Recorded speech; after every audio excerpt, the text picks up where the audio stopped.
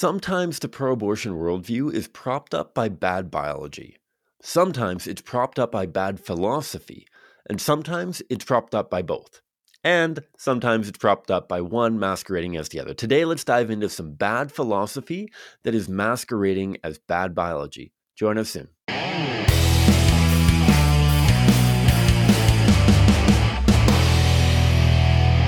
Hi folks, my name is Cam. I am the host of the Pro-Life Guys podcast, a show dedicated to equipping you with the tools that you need to have compassionate and compelling conversations about abortion so that together we can change minds, save lives, and transform our culture. Happy Giving Tuesday. For those of you who don't know what Giving Tuesday is a day that happens right after Cyber Monday and a few days after Black Friday, that encourages people to consider financially partnering with charitable or social causes and that kind of thing. I'm sure many of you have gotten emails, notifications, all kinds of stuff from other entities as well that you probably tied into. And I'll talk a little bit about Giving Tuesday through the lens of CCBR and the Pro-Life Guys podcast towards the end, but that's probably not why you joined the show. Before I dive into the real reason why you joined the show, happy belated Thanksgiving to all my American friends and followers. I hope that you guys had a glorious day. We certainly have an awful lot to be thankful for, not only as Christians, but as pro-lifers. With the overturning of Roe versus Wade, certainly there's a lot that we wish had gone differently. We'll be doing an episode coming up here relatively shortly on the outcome of the Michigan struggle that I had done a couple episodes on a month or so ago. We have an awful lot to be thankful for. And I think that it's important for us to take time to reflect on that and reflect on whether it's the small victories or the large victories. The pro-life movement is a daunting, challenging movement to be a part of. There's an awful lot of, I'll put it plainly, there's an awful lot of failure that we see. And that failure isn't because of our ineptitude or anything like that. There's an awful lot of battles and I don't know, engagement points that don't come out as favorable as we would like. Tragically, there's so many people that we try to engage at abortion facilities around the world. There's people that we try to have conversations with on doorsteps and on street corners who don't change their mind, who continue persevering in their pro-abortion worldview, maybe even to the point of continuing on with their abortion decision if we're outside of a clinic or something like that. And so there's an awful lot that can make us frustrated. There's an awful lot that can make us very sad and at times very upset. And I think it's absolutely essential that we take the time to reflect on the small and large victories that are before us, and not necessarily even with a lens towards strategy and how do we make this next year even better. There's a time for that. Let's take our time to celebrate the joys that have been the year in 2022. And so, bearing all of that in mind, I have been blessed to offer a bunch of workshops over the last couple of weeks, couple of months here. As many of you probably know, that on behalf of the Pro-Life Guys podcast, I do speaking events across the country. I've done many of them in person. I've done many more virtually as well. And in the last just over a month, maybe 6 weeks or so, I was able to join my colleague Kyle for a crash course in Winnipeg. Last week, time of recording, we did a crash course down in Monarch, Alberta, which is a tiny little town, southern Alberta, just outside of Lethbridge area.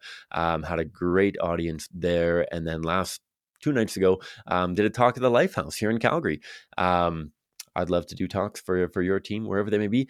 But a theme that I have noticed through many of the Q&A sessions at the workshops that I'm giving are questions that present themselves as sophisticated biological arguments, which are really just really bad philosophical arguments masquerading as good biology arguments, but really they're bad biology arguments.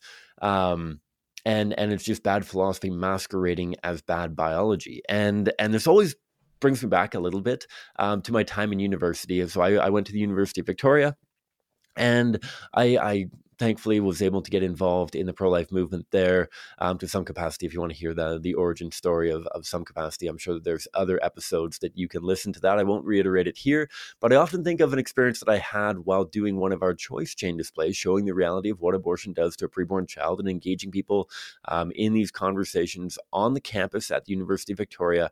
And we were set up outside one of the main science buildings where science lectures were held, but also a lot of the biology labs were in there. And so that's obviously where I spent a tremendous amount of my time. We had picked that location because we wanted to talk to biology students because, you know what, nothing against the art students of the world, but we were pretty keen on chatting with some biology students. And so we decided that we were going to set up outside Cunningham building at the UVic campus. And we're having conversations. We were talking to a bunch of people. I was in a crowd of people, and a bunch of them were debating the biology of when human life began. And I was explaining things. We didn't have the human rights argument way back when I was in university. And so I was trying to talk through it. And lo and behold, one of the main head honchos of the biology department, I believe that he was the chair of the biology department at the time. I'm going to name him right here, not for public shaming, but just for the legitimacy of the story. Dr. Greg Bolio came by. He was a very prominent biologist at the University of Victoria. I'd taken a number of courses with him. A brilliant guy, and very sound in genetics and developmental biology and all that kind of stuff. And so I actually was able to haul Dr. Bolio into this conversation. I was like, Dr. Bolio, help us understand this. When does human life begin? And he was like, that's a stupid question. Human life obviously begins at fertilization. And I was like, oh, that's fantastic. And he was like, well, I don't see how that helps you because abortion's totally still the right of the mother. And I was like, what? You, as an expert in biology, just agreed that human life begins at fertilization. We have a distinct living member of the human family at this point, and yet you think that abortion is totally legit. And it surprised me at the time. And we ended up talking through actually a few of the arguments I'm going to talk through today in the episode. But what it showed me was something that was made evident again in a study that we actually covered in episode 2 or episode 3 on this very podcast. A study done by a fellow out of the University of Chicago who polled professional embryologists and biologists, both in academia and the private sector, asking them, when did human life begin? And the overwhelming majority of them, 96% of them, were willing to admit and acknowledge that human life begins at the moment of fertilization, and yet somehow an overwhelming majority of them still supported abortion. And that's frustrating. And for a lot of us, it's confusing. Like, how could that happen? And unfortunately, that happens because just because you're an expert in biology does not mean that you are an expert, let alone sound in any capacity in philosophy.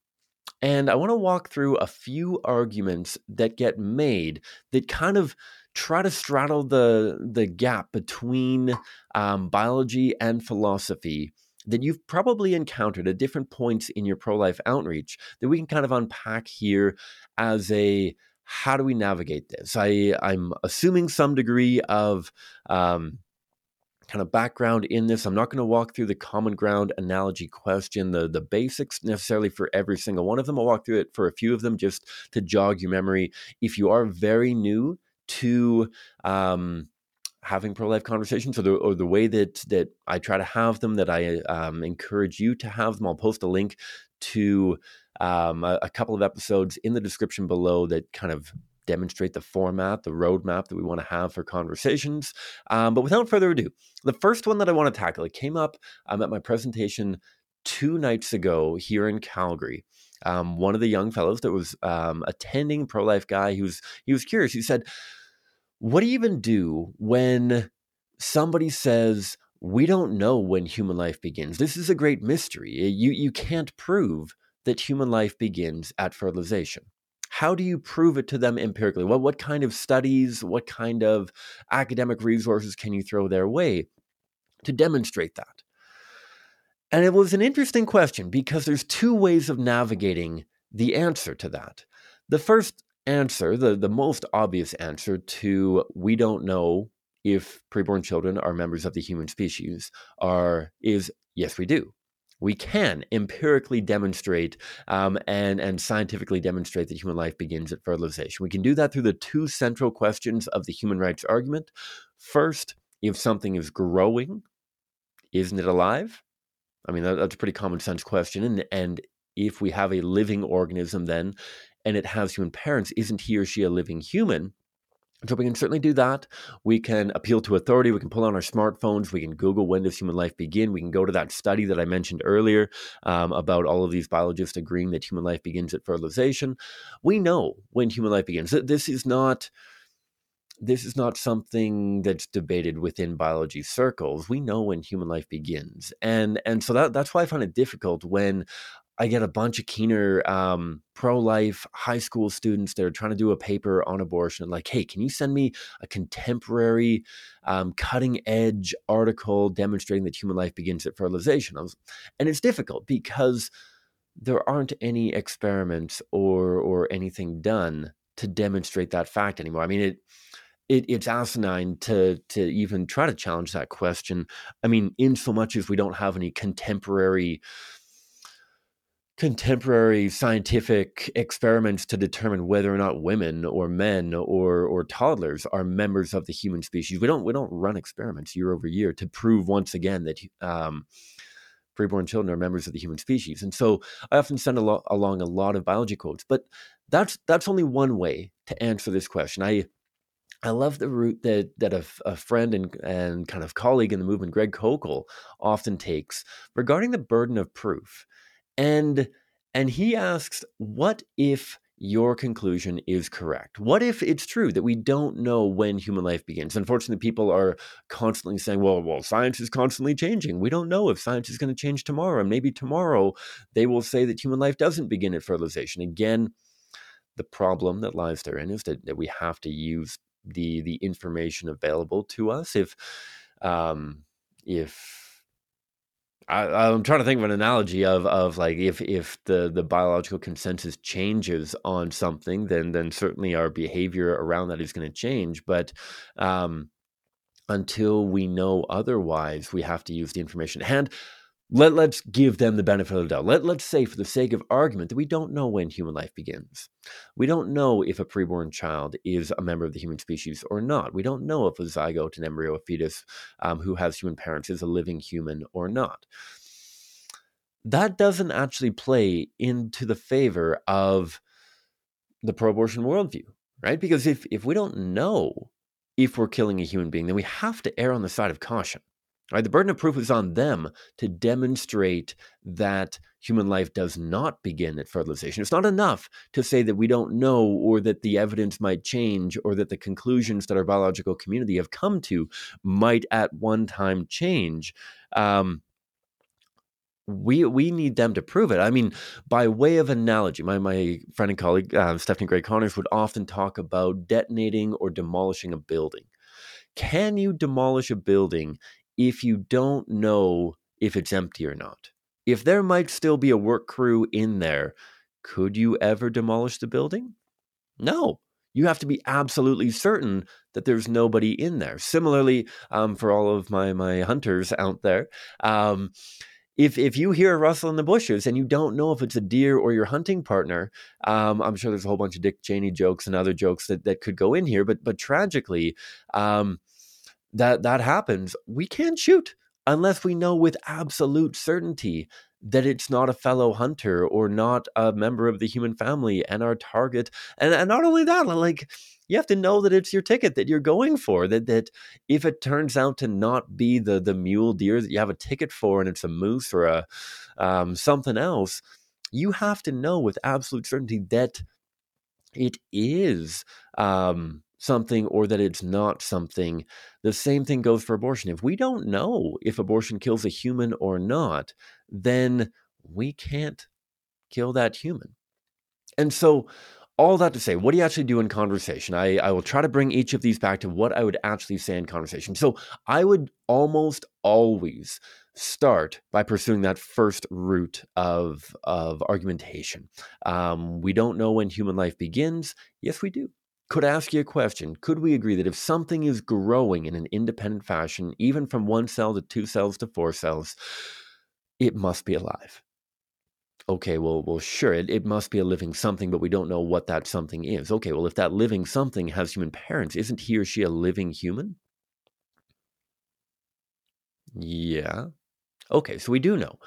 If that gets pushed back on like, okay, well, that sounds really nice, but I'm sure that that's just kind of pro-life mumbo jumbo, kind of painting me into a corner. I just don't know how to explain it out. Then I'm going to appeal to authority.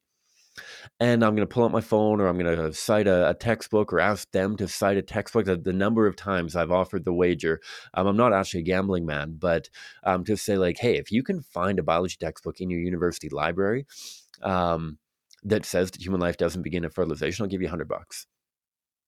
And just puts a little bit of weight behind it, because I know that I'm never going to have to pay out on that. I know that every single biology textbook in any university is going to affirm that human life begins at fertilization. So I'm going to do human rights argument first. I'm going to do appeal to authority second. The only time that I'm going to go down that route of burden of proof is if one of two situations. One, if I'm having a really good conversation with a stranger and I feel like not feel like I should be charitable or whatever, but like I want to build a little bit more rapport. And I say like, you know what, dude, or you know what, whomever, whether it's a guy or a girl, let's say that you're right. Let's say that you're right. I want to build them up a little bit, and I want to give them a little bit of maybe a little bit of false hope to build them up and say like, even if you're right, you have to acknowledge that we can't pursue with abortion. It's just a slightly different angle that might build a little bit of rapport and kind of whether it's the common ground component or otherwise. The other time that I'm going to use it is if I have some degree of personal relational capital with the person. If it's a friend, family member, something like that. Not that I'm bludgeoning the person with biology beforehand, but I feel like this can be a softer approach at times if you're talking to a friend or family member of like, come on, brother, sister, whomever. We'd have to agree that even if you're right, we can't kill human. We can't kill a human or and this is where you have to be careful about potentiality, right? Because potentiality can be used in two concepts, and it's going to flow into the second argument that I'm going to talk about. When I talk about a potential human, I'm not talking about something that could turn into a human, but rather something that could either be a human or not be a human, right? When I use this analogy often. So I wear contact lenses. You've seen me with glasses a few times for those who follow the YouTube channel.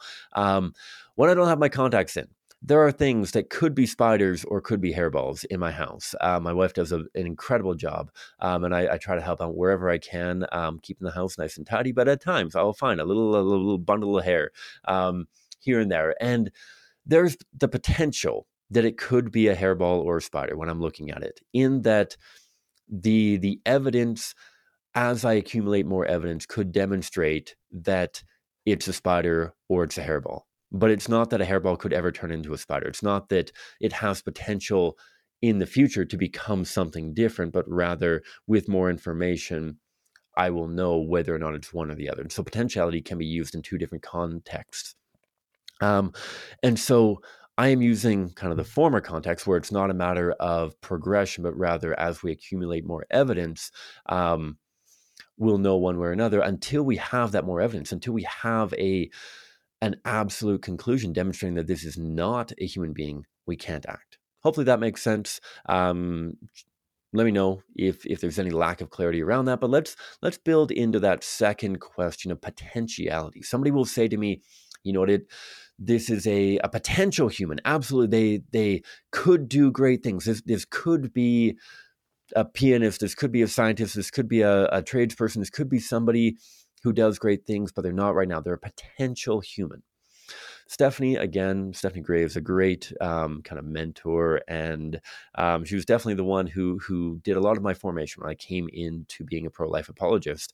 And she would often make the distinction between a potential human and a human with great potential, in that she would compare two different entities that had the same current capacity but different inherent capacity. She would say, is a preborn child not capable of whatever capacity that you're talking about in potentiality because of what they are, because of how old they are, diving into age-based discrimination. Again, this is bad philosophy veiled as bad biology. In that, it sounds like a biological argument saying that they're a potential human, that they're not a biological member of the human family yet. And yet, you need to ask only one question to unpack that. What do you mean by human? Well, humans are people who can survive on their own, or sentience, or independence, or brain waves, or this or that or the other thing. That's not biology. That is philosophy in saying that it's not humans get human rights, not living members of the human species get human rights, but rather living humans who express a particular attribute get human rights. The human plus X equation. And in that scenario, we need to pursue the age-based discrimination line of argumentation. Okay, I agree that attribute, that characteristic does not exist at the point of fertilization, at the early embryonic stages, at early fetal stages. Why doesn't that capacity exist? Why isn't a preborn child able to fulfill that function? It's because of how old they are.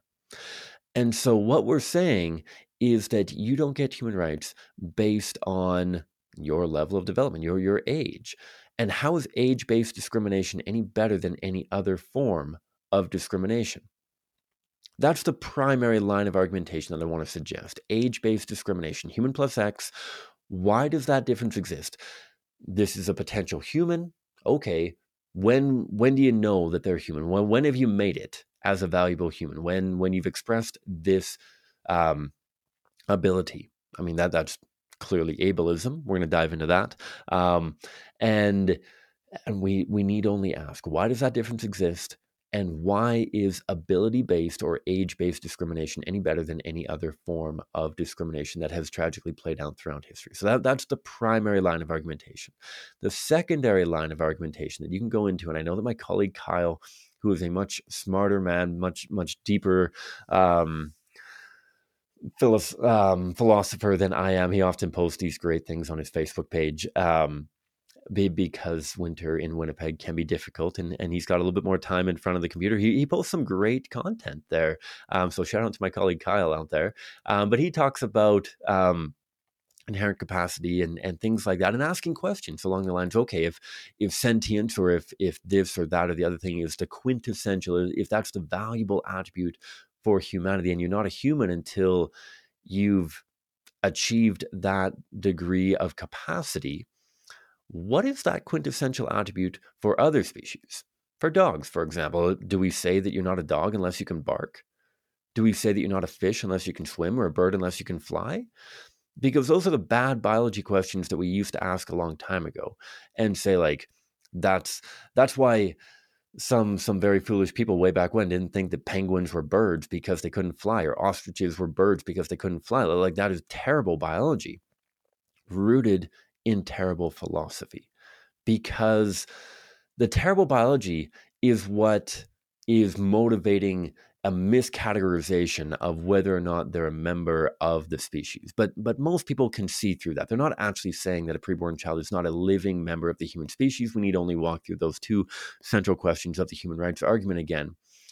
What it's rooted in is bad philosophy in saying that value is rooted in current capacity or within the capacity for particular abilities.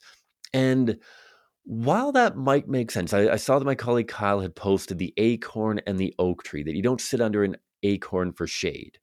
And that's a very utilitarian approach, a very ableism approach, that certainly we don't ask our infants or preborn children to perform heart surgery, but we don't get human rights based on what we contribute or what we can and can't do.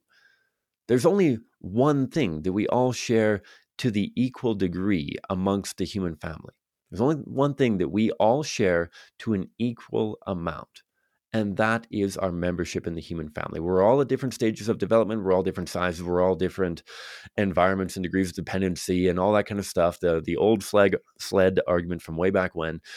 Those are all varying, not only within our own life, but between humans that we would count have made it. And so if the only thing that we share in an equal capacity is our membership in humanity. That's the thing that we should base equal human rights upon.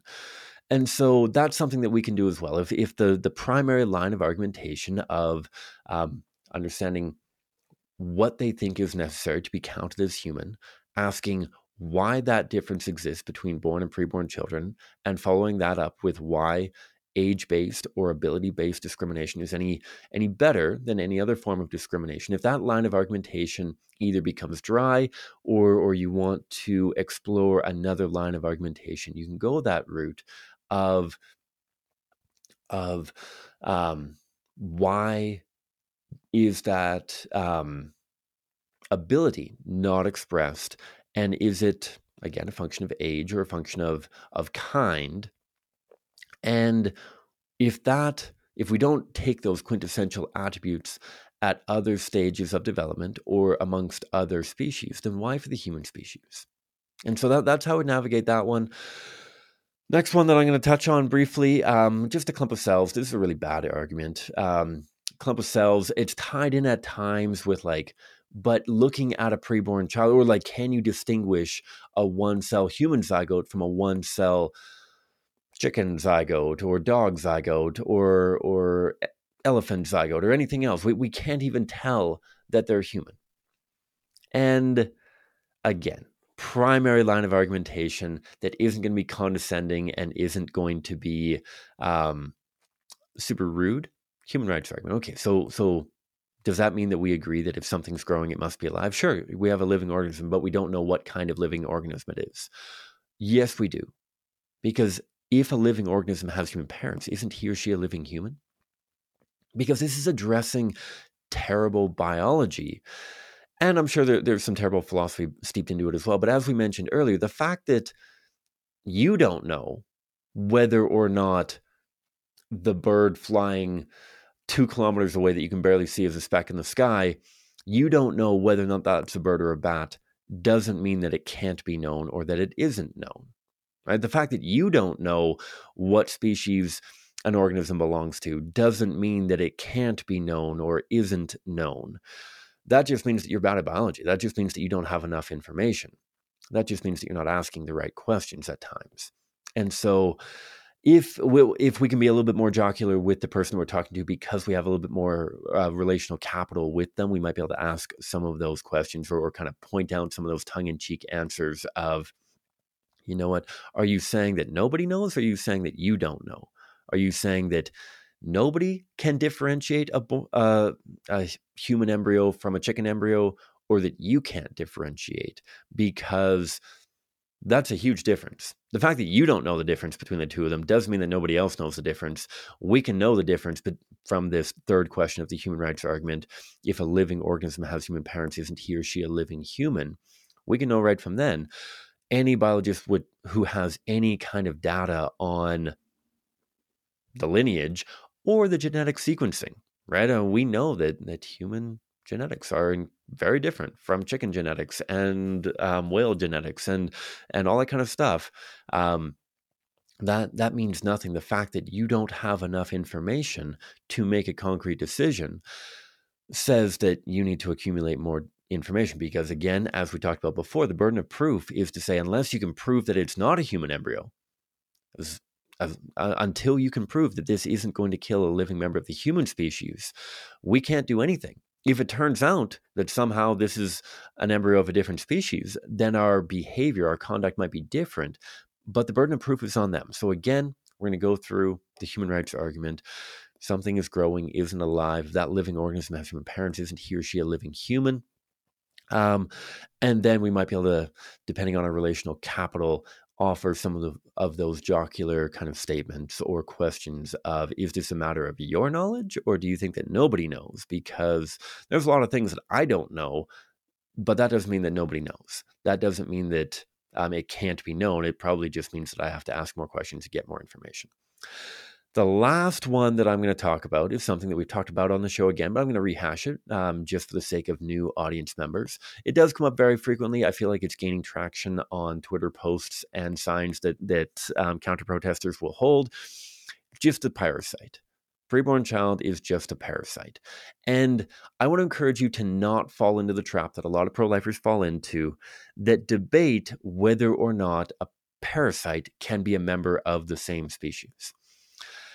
Talking definitions is only so helpful because different people are going to use different definitions. My shout out to my friend and former colleague Rachel. I don't know if Rachel ever listens to these episodes. She knows as much as I do on apologetics. She was a staff member for CSPR for a long time. Rachel and I used to debate all the time the definition of what is and is not a sport. And Rachel would always go to the Merriam-Webster dictionary, and Merriam-Webster dictionary, I don't even remember verbatim what the definition of a sport was. I disagreed with it. I think that a sport demands an objective metric of success with some degree of physical exertion. And so it's not just a metric of success. Board games are not sports. Sorry, guys. Board games are great. They're not sports. And artistic things that are measured not on a standardized metric, but rather an opinion poll, don't qualify, in my opinion, as sports. They're incredibly difficult. Don't get me wrong. Gymnastics, obviously, I know the gymnastics and figure skating. I'm sure that I'm shooting myself in the foot here a whole bunch for any gymnastics or figure skating people. Gymnastics are incredibly difficult. They require the highest degree of physical aptitude.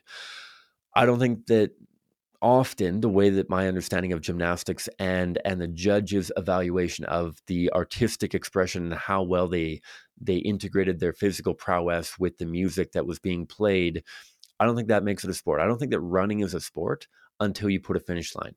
I don't think that weightlifting is a sport until you're measuring how much you can lift or how often you can lift it or something like that. I think that you need an objective metric that you are comparing candidate to candidate. Anyhow, I digress.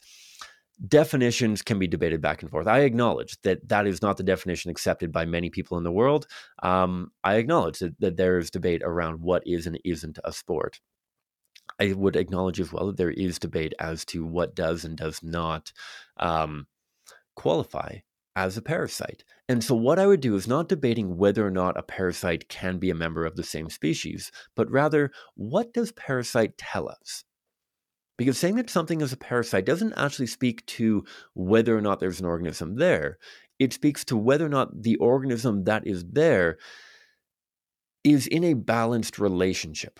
Arguably, what calling something or someone a parasite says is that they are taking more than they are giving, right? A mosquito is a parasite because they are taking an awful lot and they're not giving you anything, or certainly not anything that you want, right? And so it describes a relationship between two organisms. And so inherent in saying that a preborn child is a parasite, they are acknowledging that this is a living organism, an independent organism. And bearing that in mind, describing that relationship between that organism and their parent, they'll kind of callously characterize the parent as the host, but characterizing the parent as somebody who is giving more than they're getting. And you're going to trot out the toddler in that scenario. You're going to go through common ground analogy question in this capacity. Rather than starting with the human rights argument, common ground analogy question. You know what? You and I agree that the relationship between a preborn child and their mother is not a balanced relationship. They are taking way more than they're getting.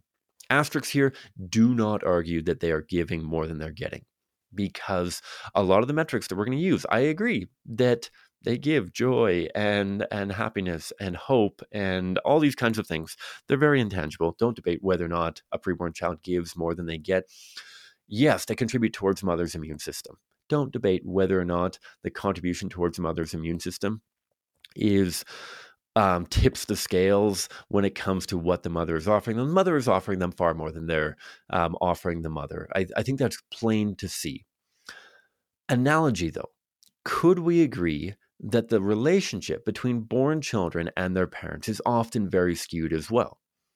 Often, from a socioeconomic standpoint, a born child offers nothing towards the functioning of the family. And so it'd be very easy to characterize the relationship between a born child and their parents as a parasitic relationship where they're taking far more than they are giving, particularly in the early years of their born life. But you can make a tongue-in-cheek joke. Humor is very valuable at times in these conversations about teenagers, about that 40-year-old who's still living in his parents' basement. Many people would characterize that as a parasitic relationship, and yet we can't kill born humans who have an unbalanced relationship with their caregivers and providers. And if we can't kill a born child who has a quote unquote parasitic relationship on those around them, then why a preborn child? Well, it's not a child. Human rights argument. Can we agree that all humans get human rights? Yes, we can if something's growing, isn't alive, that living organism has human parents. Aren't they a living human? Yes. Doesn't that make abortion a human rights violation? Bingo, bango, bongo. Your name's Roberta Luongo. As the saying went in Vancouver for so long. Those are a few bad philosophical arguments masquerading as good biological arguments. There's going to be a few more that I do in a subsequent episode talking about tumors and whether or not a preborn child can be likened with a tumor. I'll be talking a little bit about a few other ones in an upcoming episode, but that's 35 minutes of recording already, more or less. Let's talk a little bit about Giving Tuesday. I'm sure that my wonderful colleagues in our fundraising and admin department would have loved for me to take a little bit more of a fundraising focus. Initially, I know that some of you are going to tune out right now because the core content is over. But as Giving Tuesday, I think it's important that we talk a little bit about financial partnership within the pro-life movement, that the pro-life movement functions, CCBR functions based on the generosity of people like you.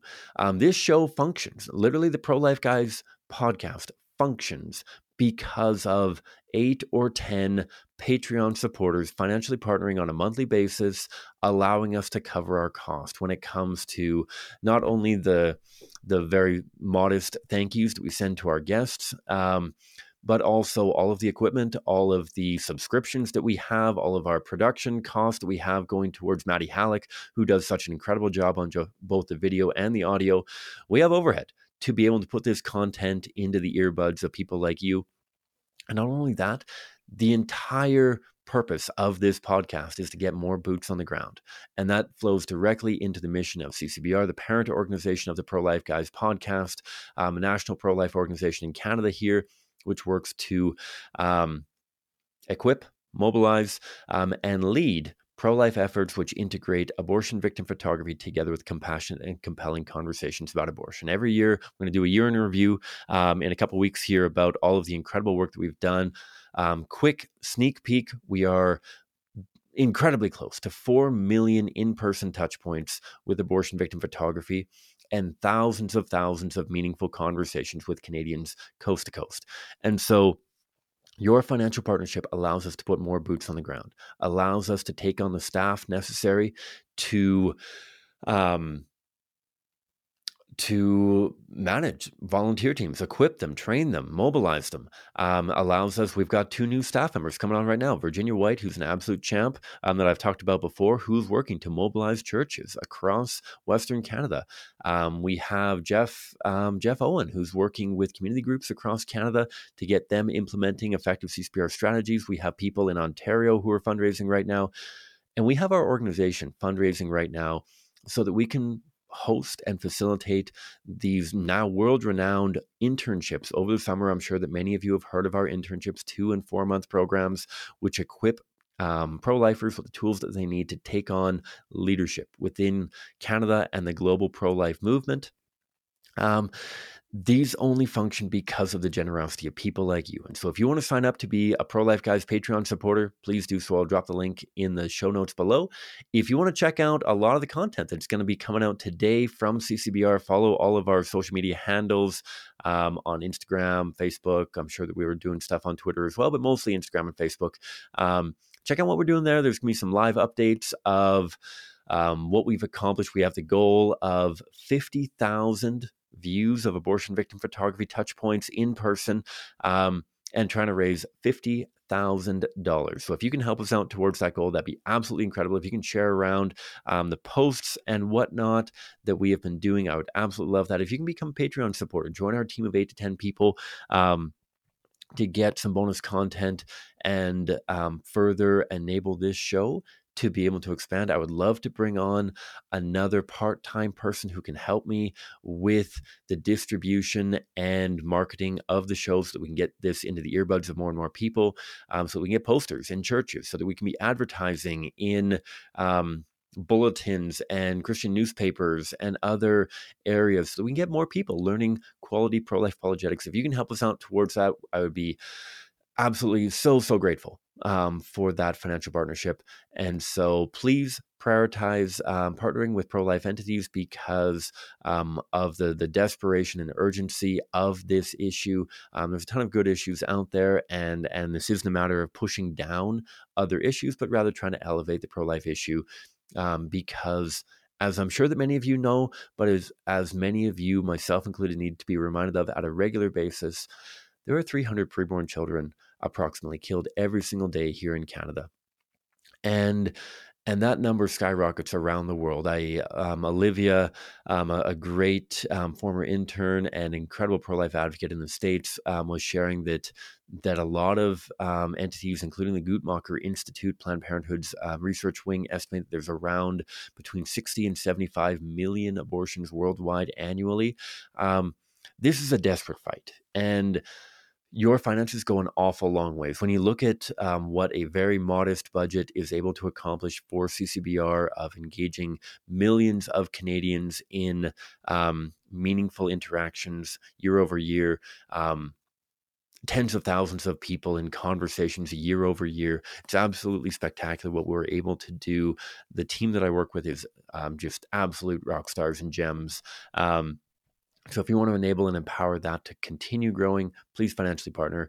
That's it from me. Thanks so much for tuning into the Pro-Life Guys podcast. Sorry that I wasn't able to get an episode up last week. There's just so much going on from CCBR. Another reason why financial partnership is helpful, because the more staff that we can bring on, the more that I can offload some of the other speaking and training and other events that I'm committed to, and I can dive a little bit more deeply into the Pro-Life Guys podcast. And so your financial partnership gets us more boots on the ground, and ultimately more episodes and more training into the pro-life movement and the growing pro-life sphere. So thanks a ton. Thanks for tuning in, and hope that you're able to tune in again next week. God bless.